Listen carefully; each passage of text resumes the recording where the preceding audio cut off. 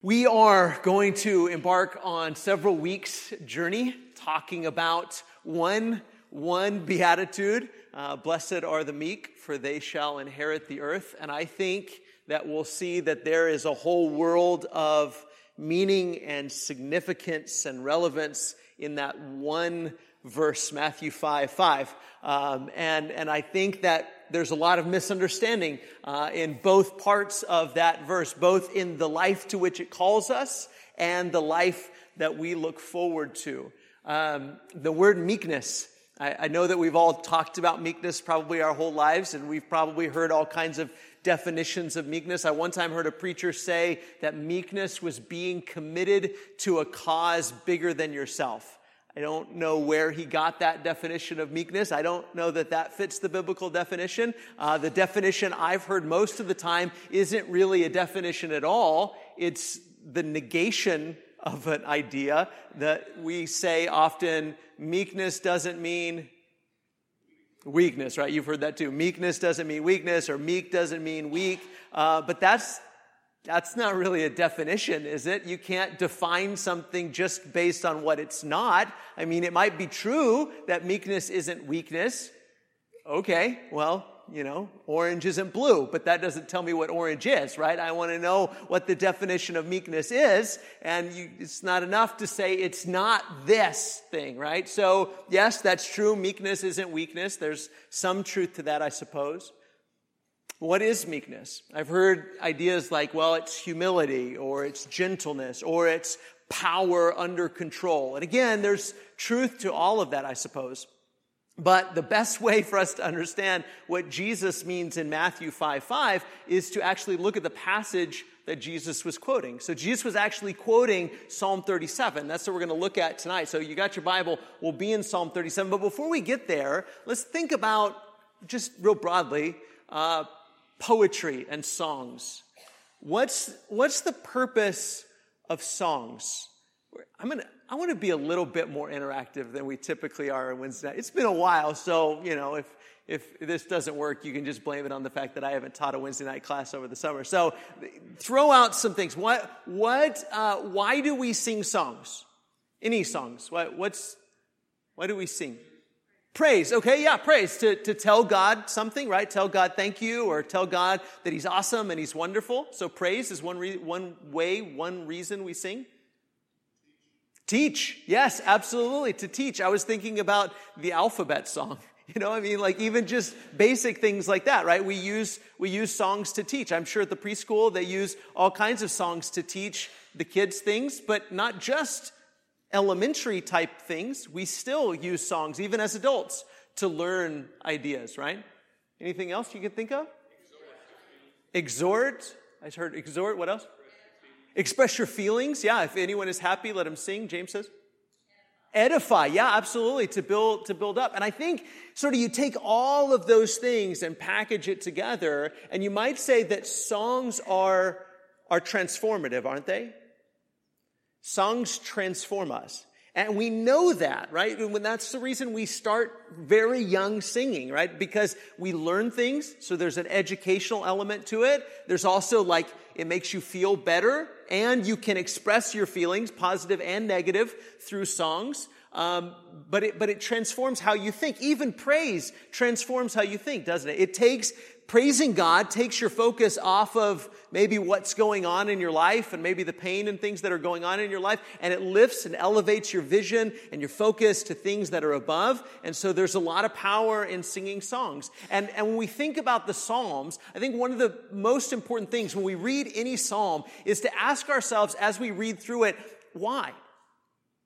Why was this a part of Israel's hymn book, right? Because that's what the Psalms were, right? They're not just chapters in a book, but they're actually hymns. They're songs and poems. The song we're going to look at, the psalm we're going to look at tonight, was an acrostic, right? So they used one letter of the Hebrew alphabet for each line, and so it was like that. And we use maybe acrostics today to help us learn and remember, and so that we see the poetry and the structure of it.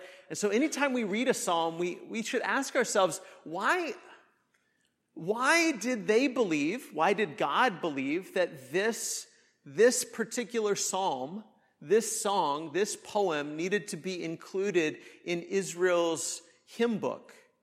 What is it that they would be going through on a regular basis that songs like this would help to transform them so that they were thinking the right way, right? Songs help to change our worldview, right? We sing songs to help us to change what we think about, how we feel about those things, what we know about certain things. And so when we read through a psalm, we should ask ourselves, why is this significant? Why was it significant to Israel? And then why do we continue to read and study and hopefully even sing psalms? That's what Paul said, right? Sing psalms and hymns and spiritual songs. And we continue to sing psalms like this. I wish we, sang every psalm, but some of them we don't even, like Lamentations, and even the one we're going to read tonight. We don't have a lot of songs nowadays that are laments. But even that's important, isn't it? To say, God, I'm angry and I'm upset and I don't understand why this is going on and I need deliverance and I need salvation. So it's important to ask questions like that as we read through a psalm. So the psalm begins in verse 1, fret not yourself because of evildoers. And that word fret there, the word is literally like get hot, right? Burn up, right? And that's a good metaphor in Hebrew or in English, right? That's how you feel, isn't it? When you're upset, when you're fretting. And I think about fretting, I think about my boys, and they're just not just worried. When I think fret, I automatically think worry, and that's part of it, I think, but it's more than that. Have you ever been just frustrated and upset and this isn't right, that you're angry? So fret not yourself because of evildoers. Be not envious of wrongdoers, for they will soon fade like the grass and wither like the green herb. Now, why would we fret about evildoers? Somebody throw something out. Why would we fret? What about evildoers or wrongdoers would make us fret? Maybe they're doing evil to us, right? Yeah, absolutely. Maybe we're the victims of their evil and their wrongdoing. Yes, because you can't do anything about it sometimes, and you're frustrated because it just seems to be that it's not stopping. And because it looks like sometimes that they're winning, doesn't it? I mean, we have cliches all the time like crime doesn't pay, but then we think, well, maybe it kind of does, right? And it's really easy to get frustrated and say, that's not fair. I play by the rules and I do what's right. And we're doing the good stuff and they're doing the bad stuff, and it seems like they're winning. And that's not just now. I mean, think about history. Don't you know that there have been so many times where good, honest, hardworking, godly people have looked around and said, this isn't fair. The bad guys are winning and the good guys are getting stomped all over. And it says, be not envious of wrongdoers. We still do that, don't we? I mean, think about the movies and the TV shows sometimes that we watch that sort of glamorize crime, right? And we watch that. I mean, that's not a new thing. I mean, you think about Bonnie and Clyde or, any of the old, dime store novels, things like that. Why is it that we sometimes glamorize life of crime? And we look at it and we say, man, be nice, do whatever you want to do. You don't listen to anybody. You just go where you want to go, shoot who you want to shoot, take what you want to take. Just do whatever you want to do and never seem to get caught, and everything works out for you. I play by the rules and nothing seems to go my way. I play by the rules and I never have anything. Some people, they just seem to take whatever they want and they seem to be doing just fine. It's a natural way of feeling sometimes, isn't it? And we look at the world and we say, man, the mean people, the cruel people, the people that don't care, the people that throw caution to the wind, the people that are rough and tough, they're the people that get everything in the end. And the people like me that are good and, we're soft and we get pushed over. It's easy to think that way. Don't you know that psalms like this are incredibly important to be in Israel's songbook? Because this is a common way of thinking. And so the psalmist says, don't do that. Don't fret about evildoers and don't be envious of wrongdoers. Why? because they will soon fade like grass and wither like green herb. Their time is short. It's limited. It will come to an end. I know it doesn't look like it right now. I know it doesn't feel like it right now. Like John said, especially when you're not just a spectator, but when you're the victim of their wrongdoing. And you think this will never end. They will never stop. I will continue to be stomped on and they will continue to win. And the psalmist says, even though it feels that way sometimes, it's not true. It's not true. And from the time you're a child to the time that you're an adult, into your old age, you need to sing this song. It's not true. The wrongdoer and the evildoer, they will soon fade like the grass and wither like the green herb. Verse 3. So here's what we do. Here's what God's people are called to do. Trust in the Lord and do what? Good. Trust in the Lord and do good. Dwell in the land and befriend faithfulness. The NIV says, and enjoy safe pasture. Here's what you do.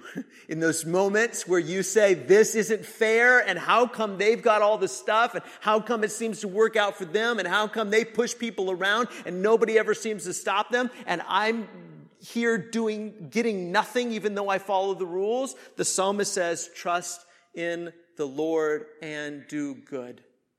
Delight yourself in the Lord, and he will give you the desires of your heart. Now, I mean, it's easy to take that out of context, and I've seen people, Christians, take this out of context all the time, right? Delight yourself in the Lord, and he'll give you the desires of your heart. And what we mean by that, or what we think that means, is that like immediately that's going to happen, right? But the whole psalm is about the fact that that's not always the case immediately, right now. But the psalmist has in mind the long game, right? The long game. That you need to have in mind what's going to happen eventually. What's going to be ultimately true. So you need to realize that even though in the moment it seems like the bad guys are winning and that they will always win, it's not true. And that they'll wither and they'll fade. But you trust in the Lord and do good. Delight yourself in the Lord and he'll give you the desires of your heart. Verse 5, again, commit your way to the Lord. Trust in him and he will what? Act. He will act. Remember we said a minute ago, sometimes it feels like you can't do anything. And sometimes that's true, isn't it? You know, sometimes, and this is kind of a side thing, and I think we're going to see this as we go throughout this series the next couple of weeks, but sometimes when we read a Bible story, like let's say David and Goliath, for instance, right? So when you read David and Goliath and you think, hey, be a David, right? Be a David. Step up, take action, go out and slay the giant, right? You know, get some stones and go slay the giant. Or we think about Esther and we think for such a time as this, right? For such a time as this, God put you in this place so you can take action. Well, I mean, that's all great, right? And we like to be John Wayne, right? I mean, we like to get on the horse and ride into action and do something. But you think about these Bible stories from the perspective of the average, ordinary Israelite in that story. The average, ordinary Israelite in the story of David and Goliath needed a savior. They needed someone to do for them what they couldn't do for themselves. Or you think about the story of Esther. Mordecai wasn't in a position to do what Esther was able to do. In fact, Mordecai was telling her, listen, God will raise up somebody if you don't do this. But the ordinary average Israelite in the story of Esther wasn't able to do anything except this. Commit your way to the Lord, trust in him, and he will act.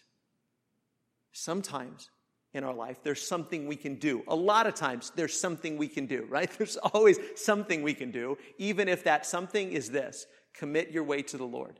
Trust in him, and he will act. Sometimes there's not a steed you can jump on and ride into action. Sometimes you're not David in the story. Sometimes you're not Esther in the story. And I know that's not like what we like to hear. We like to hear, you're always the hero of the story. But the truth is, God is always the hero of the story. And there's some times in your life where you might feel helpless, and really your help is not in you, but your help is him. And that's what this psalm is all about, isn't it? Because again, we live in a culture that is very individually empowering, right? You've got the power, you go do it, you do all of these things. But if you were in a war-torn country or you had, hordes of people that were attacking your city, there might not be a whole lot that you personally, individually can do, but you can always do this. Commit your way to the Lord, trust in him, and he will act. He will bring forth your righteousness as the light and your justice as the noonday. Because sometimes people are accusing you of being unjust and being unrighteous. People are saying all kinds of horrible things about you. I think about Job. When I read this passage, I think about Job. All through this psalm, you think about somebody like Job. What had Job done wrong when all that bad stuff happened to him? Nothing. And what could he do to clear his name? Nothing. Nobody would believe him. All of his friends came around and said, Job, we like you. You're a really good guy, but you obviously did something wrong. And if you want all this to go away, you got to repent of whatever horrible sin you did. And Job was like, I didn't do anything wrong.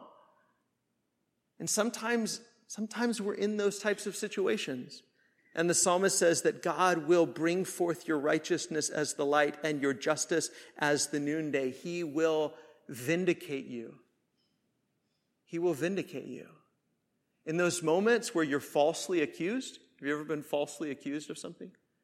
Somebody believes something about you that's just not true, and you try to clear your name and say, I didn't do that, that wasn't me, you're wrong, you're misunderstanding, you're judging me, whatever, and you just can't seem to do it. The psalmist says there's times where you just have to trust God. Commit your way to the Lord. He will act. He will bring forth your righteousness as the light and your justice as the noonday. He will vindicate you. And in the end, you answer to him. In the end, you answer to him. And it's not what the accuser says about you, and it's not what people think about you. It's what God says about you.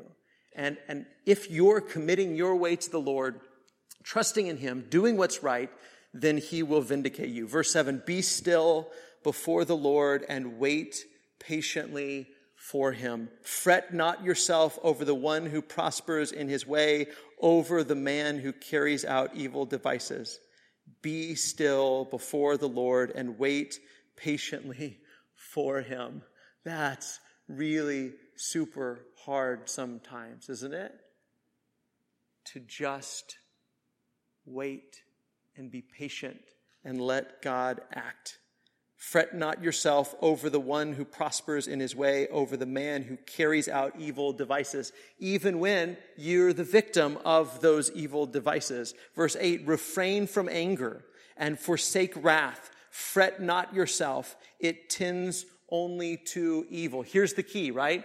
Here's the key. Why don't get angry? Why don't fret? Why is the psalmist saying? Because that's the natural reaction, isn't it? When bad things are happening to you and it's not fair, when people are saying things about you and they're wrong, it's natural to be mad and angry and upset and just boiling inside. But why does the psalmist counsel the people in song? Don't do this. Don't go down that path of anger and wrath and fret. Why? Because it tends only to what? Evil. What do we tend to do when we get angry about bad people? We tend to do bad stuff too, don't we? And we fight evil with evil. Have you ever been in that situation? I know I have a million times. Somebody does something wrong, and then I get mad about it, and then I do something wrong too. Now who's right?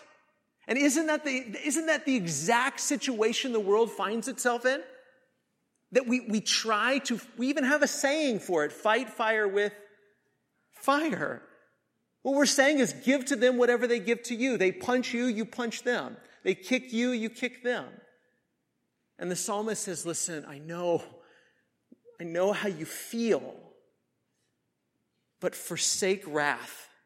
Refrain from anger. Fret not yourself, because it tends only to evil. This path that you're on of anger and wrath and fret, it's going to boil over. And then you're going to be as guilty as they are. And what's going to happen when God does show up and God does act and God judges the wicked and God takes care of the evil and you've joined in with the evil because you were sick of the evil being done to you?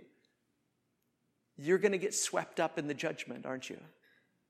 As opposed to the one who refrains. For the evildoers shall be cut off, but those who wait for the Lord shall inherit the land. And I mean, again, this is all about faith. You see that meekness and faith go hand in hand. You cannot be meek without faith. Faith says, in spite of what's happening right now, in spite of how things feel right now, in spite of what's going on right now, in spite of what my eyes see and my ears hear and my hands touch and my nose smells, in spite of all of these things, I believe that God will show up and God will deliver his people, right? And sometimes that feels like a pipe dream. We have something. Of course, Israel always had stories on which to anchor their hope, didn't they? And they could look back and they say, look what God did for the people of Israel, bringing them out of Egypt. Look, Egypt just pounded them for hundreds of years. They were slaves, and God brought our people out. See, God shows up. God takes action. God delivers his people. And they could anchor their hope in those kinds of stories. But we have something even more ultimate than that, don't we? The resurrection of Jesus that says, trust him. Trust him. Because even death can't hold those that God has anointed and chosen and loves, and those that are faithful to him. Those who wait for the Lord shall inherit the land. Verse 10. In just a little while, the wicked will be no more. Though you look carefully at his place, he will not be there. I know it never feels like that in the moment. Whether we're talking about a world empire like Egypt or Assyria or Babylon or Greece or Rome, or we're talking about just the ordinary, everyday problems that you deal with and I deal with, it never feels like this won't be this way for long.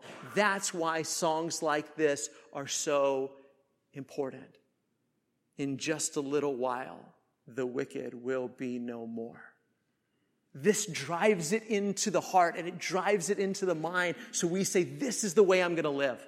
This is the way I'm going to choose to live. I'm going to choose to live my life believing that it won't be like this forever. I'm going to choose to live my life believing that God will deliver his people. I'm going to choose to live my life believing that if I trust in the Lord and commit my ways to him and do what is good and wait patiently for him, that eventually God will show up.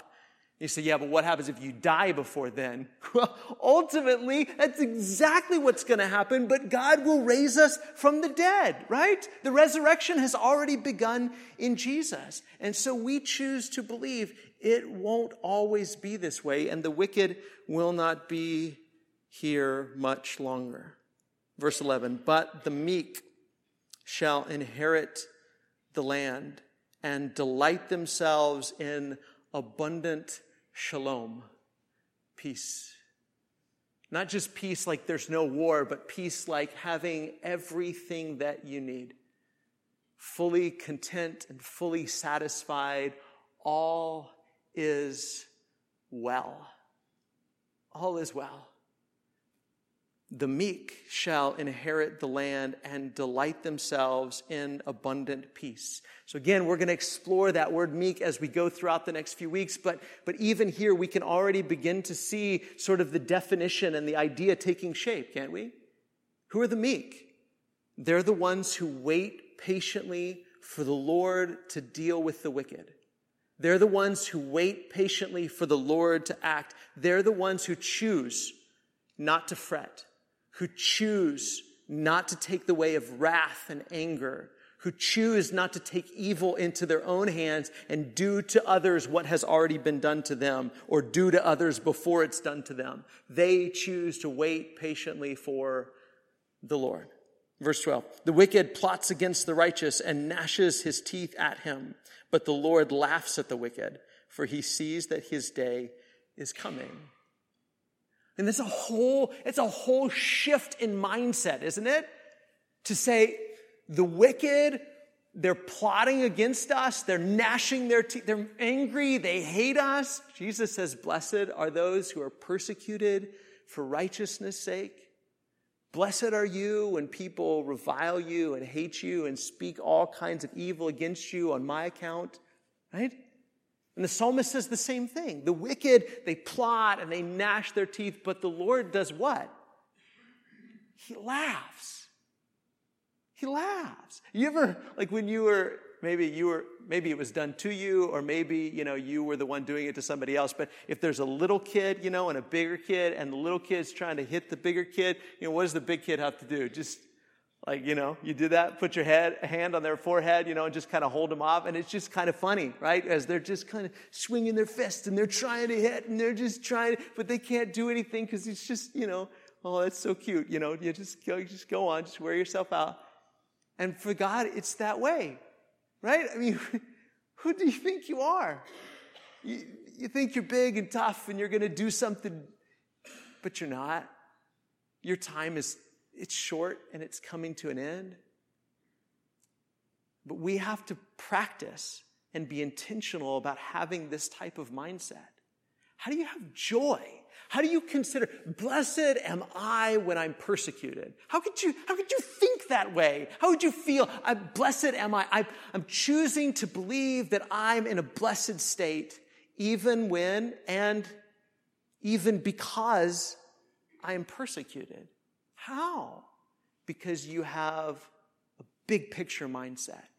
You have a faith mindset that sees his day is coming. God knows. God sees the big picture. He sees that no matter how the wicked rage and how they gnash their teeth and how they plot against the righteous, in the end, that's not how it's going to work out. In the end, God wins and the wicked lose. And we can know that as well. Can't we? I don't know about you, but every time I hear about another shooting, and this last one in Midland, Odessa, I mean, Holly grew up in Midland, and I was a youth minister in Midland, and we got lots of friends there. And I mean, it just makes me so mad. And it just feels like, when is this going to stop? But God sees the big picture. And he knows it's not going to be like this forever. And they are not going to win. Evil will not win. The wicked will not win. They lose. And we can know that. That doesn't mean that we don't be sad. And it doesn't mean that we don't feel frustrated and that we don't say, Lord, come quickly. But it means that we know in our heart of heart and our mind of minds, we win. God wins. God's people win. Verse 14, the wicked draw the sword and bend their bows to bring down the poor and needy, to slay those whose way is upright. Their sword shall enter their own heart, and their bows shall be broken. See, the wicked believe that they're destroying other people, but in reality, they're destroying themselves. That's what evil does. Evil cannot destroy the righteous. Evil destroys those who practice it. That's why we cannot fight fire with fire. We cannot fight rage with rage. We cannot fight these things with evil. Because evil destroys those who practice it. Right? The wicked pierce their own heart. Their bows are broken. Better is the little that the righteous has than the abundance of many wicked. For the arms of the wicked shall be broken, but the Lord upholds the righteous. The Lord knows the days of the blameless, and their heritage, listen to this, their heritage will remain forever. What is heritage? Some translations say inheritance. Don't Don't worry. There's nothing they can do. No matter what they say about you, no matter how angry they are at you, no matter how much of a hard time they give you, they cannot take your inheritance from you. Isn't that what Paul says in Romans chapter 8? Neither height nor depth nor angels or principalities or rulers or demons, nothing in all of creation shall separate us from the love of God that's in Christ Jesus. No matter what they do, they can't take our inheritance from us. Evil and wicked cannot defeat righteous. They cannot defeat God's people. And your inheritance remains forever. They are not put to shame the righteous, the blameless, are not put to shame in evil times. In the days of famine, they have abundance. But the wicked will perish. The enemies of the Lord are like the glory of the pastures. They vanish. Like smoke, they vanish away. And that's a beautiful picture, isn't it? A pasture, you walk out and you're like, wow, it's so green and it's just flourishing. And in the moment you think, this is the most beautiful pasture I've ever seen in my life. It's glorious, he says, right? It's glorious. But what's going to happen come fall? It's all dry and it's dead and it's gone. Smoke can seem so thick and so there and so present, but in a moment, it's gone. And the wicked are the same way. Verse 21, the wicked borrows but does not pay back, but the righteous is generous and gives. For those blessed by the Lord shall inherit the land, but those cursed by him shall be cut off. The steps of a man are established by the Lord when he delights in his way. Though he fall, he shall not be cast headlong, for the Lord upholds his hand. I have been young, and now I'm old, yet I have not seen the righteous forsaken, or his children begging for bread. He is ever lending generously, and his children become a blessing. Turn away from evil and do good. So shall you dwell forever. For the Lord loves justice. He will not forsake his saints. They are preserved forever. But the children of the wicked shall be cut off. The righteous shall inherit the land and dwell upon it forever. The mouth of the righteous utters wisdom, and his tongue speaks justice. The law of his God is in his heart. His steps do not slip. The wicked watches for the righteous and seeks to put him to death. The Lord will not abandon him to his power or let him be condemned when he is brought to trial. Wait for the Lord. Wait for the Lord and keep his way, and he will exalt you to inherit the land. You will look on when the wicked are cut off. I've seen, the psalmist says, I've seen a wicked and ruthless man spreading himself like a garden laurel tree, or flourishing like a tree that's in its native soil, some translations say. But he passed away, and behold, he was no more. Though I sought him, he could not be found. And that could be said of a lot of wicked, evil men, right? I mean, you could just think back in history and think about some of the horrible, horrible dictators and wicked rulers that did all kinds of atrocious things, and you think their empire and their legacy is going to last forever. No, it won't. No, it won't. People will soon hate them, and they'll soon be dead, and nobody will follow them anymore.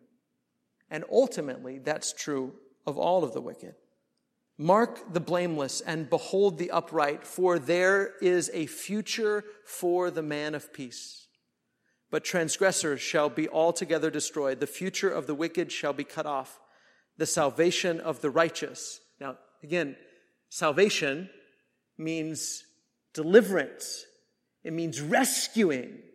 This is something that the Lord does. And there are times when we just have to wait. That's not to say that there's not good we can do while we wait.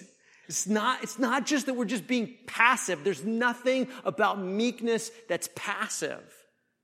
It's not passive to say, I choose to believe it won't always be this way. I choose to believe God will deliver the righteous and that salvation of the righteous is from the Lord. He is their stronghold in the time of trouble. The Lord helps them and delivers them. He delivers them from the wicked and saves them because they take refuge in him. That's meekness. Take refuge in the Lord. Choose faith. Choose trust. Choose confidence, committing your way to the Lord. So again, we're going to talk about different dimensions and ideas that revolve around meekness, but here's how we might say and sum up tonight's lesson. Meekness is about patiently enduring the present in light of the future. Sometimes, what we're doing is enduring. We're holding on. We're trusting. We're putting our confidence in God. And there's nothing passive in that. That doesn't mean that we're a punching bag or a doormat, but it does mean that we let go of anger and we let go of wrath. We let go of bitterness. When our only two choices are anger or patience, meekness chooses patience. I will wait for the Lord. Whether that's in our marriage or in our jobs or on a national scale or on a global scale, whether that's in the big things or the little things in life, we choose to trust in the Lord and do good. Only the meek, those who patiently endure the present in light of the future, can feed their enemies when they're hungry, or give their enemies something to drink when they're thirsty, or love their spouse even when their spouse is unlovable, or love their kids even when their kids are disrespectful, rebellious, or love their neighbor even when their neighbor despises them. Only those who wait patiently and endure the present in light of the future can live this life of discipleship. Let's pray before we close. Most Holy Father, Lord, I struggle to be meek. I struggle to wait patiently for you. Lord, I want to take things into my own hands sometimes. Put people in their place. Be angry and let my anger bubble over. And I pray, Father, that you help me to walk by the Spirit. That you help all of those of us that struggle with wrath and fretting and anger and bitterness. That you help us to refrain from those things. To choose joy. To choose peace. To choose love. To love because you loved us. To love in the present in light of the future. Thank you, Father, for your Son who teaches us so thoroughly how to do just that. It's in his name we pray. Amen.